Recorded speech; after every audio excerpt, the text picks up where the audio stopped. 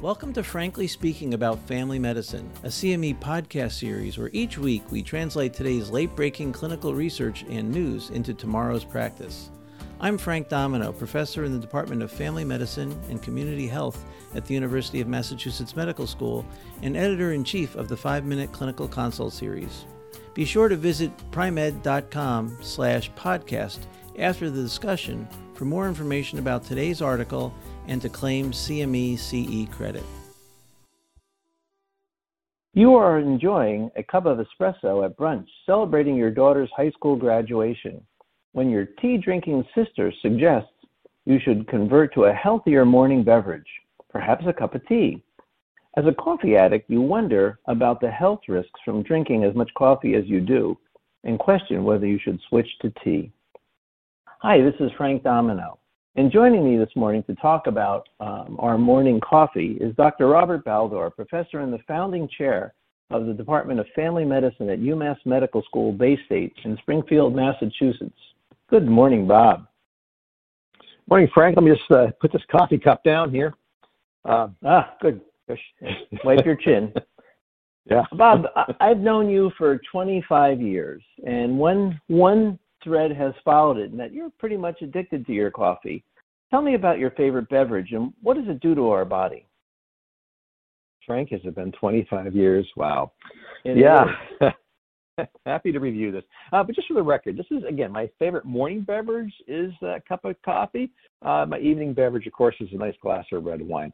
So caffeine, it's a methylxanthine, and it's absorbed about 45 minutes after ingesting. I just want to just review the pathophysiology here just for a minute to think about this. Blood levels peak about 15 minutes to 2 hours after drinking this, and the half-life is variable, 2 to 4 hours on average. Although, interestingly enough, smokers actually metabolize caffeine much faster. Caffeine wonderfully crosses the blood-brain barrier. It is eventually metabolized by the liver. It's metabolized by the cytochrome P450 system, cytochrome P1A2 specifically. It's metabolized into peroxine, theophylline, and thiamobromide. And so you recognize those as medications we use for asthma, right? And these are further metabolized to uric acid and eventually excreted in the urine. Okay, you've told us how it gets there, and you've mentioned the cytochrome P450. Are there any drug interactions that coffee might be caused by inducing or inhibiting the cytochrome P450 route? Yeah, I brought that up. It's a good question, and there actually are some concerns with other things that are metabolized by that 1A2. These are bronchodilators, the quinolone antibiotics, and a variety of cardiovascular and antidepressant medications. So it's worthwhile to keep in mind if somebody's on a medication like that and you're just not seeing, or you're seeing some unusual effects from it, then they're coffee drinkers. But for the most part, the average American consumes about 135 milligrams of caffeine a day. It's equivalent to about a cup and a half of 8 ounces of coffee. So your average cup of coffee contains about 90 milligrams of coffee. By the way, your brewed coffee in a coffee shop, about 235 milligrams. That's a 12-ounce beverage. Your average cola has about 32 milligrams, and your average energy drink has about 80. All those can vary up to about 200. And so you can have some poisoning from this, but poisoning from caffeine is really at a very high level. You'd have to drink about 100 cups of coffee in the setting in order to have fatality from it. And most of the untoward effects, though, that you do see are with higher levels of intake. And so this is more than 400 milligrams per day that you're seeing. And those effects are anxiety, restlessness, insomnia. And so these are really seen. And if you're taking in more than a gram of caffeine, again, so this is about 10 cups of coffee, you're very likely to see really psychomotor agitation or some rambling thoughts in speech. And I know you've seen that from me on occasion, maybe from the coffee that I've been taking in. Now, the coffee, it raises your epinephrine levels in the short term, and with that, you have a raise in blood pressure. But these are seen, but there's tolerance that develops, and so with habitual intake, you actually have tolerance. And as I was reviewing, this is really great. This is this review here that was done in New England Journal of Medicine. It was reviewed all the data on this, and I was surprised to learn that high consumption of unfiltered coffee actually increases LDL cholesterol. And so there's a cholesterol raising. So we've been talking about caffeine, but there are other things in coffee, and there's this cafsol, which is in coffee, and it can raise cholesterol.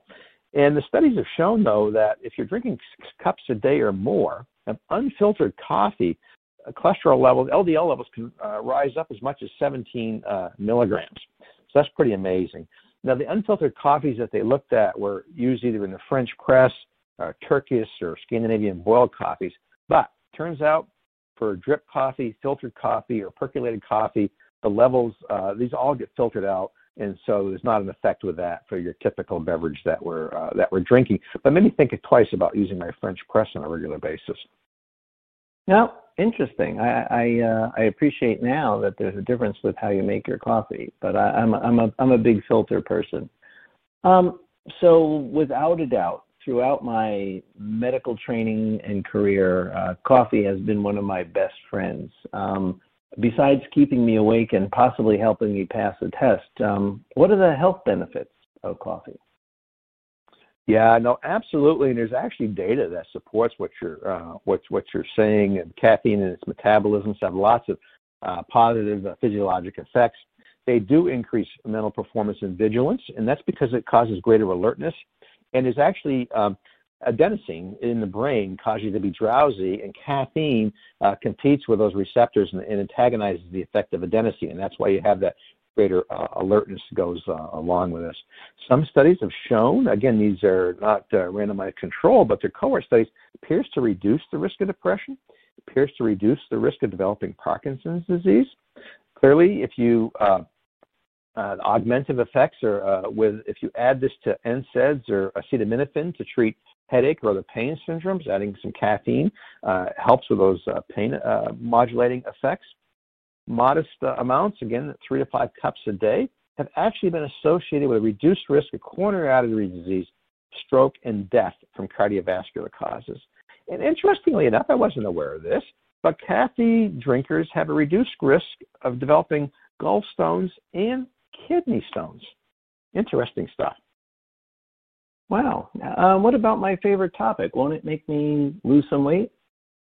Oh, well, you're absolutely right, and I didn't cover that because you would think that it wouldn't, and indeed, because you're sort of revving up your metabolic system here with this, and studies have actually shown that if you're repeatedly taking caffeine, and one study looked at 6 doses of 100 milligrams of caffeine a day, you had a 5% increase in your 24-hour energy expenditure. So you just were using up a lot more calories sitting there. However, the studies on this have not shown a benefit from weight loss. You know why?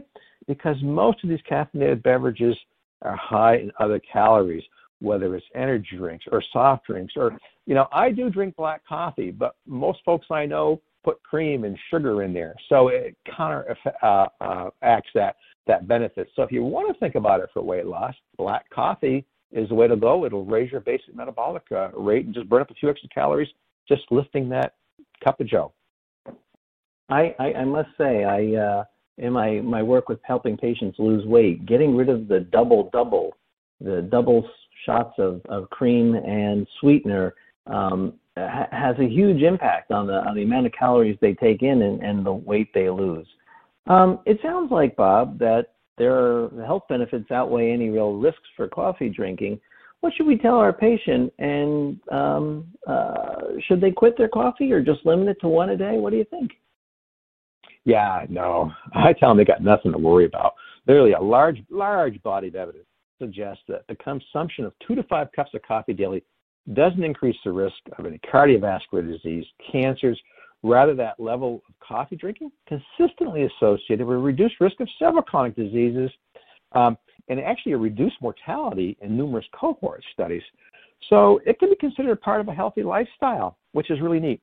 By the way, if he does decide to quit, people can have a withdrawal syndrome with this, with headaches and so on. And so if he does decide to quit, he should wean himself off of it over a couple of weeks. But there's absolutely no reason to wean off of coffee.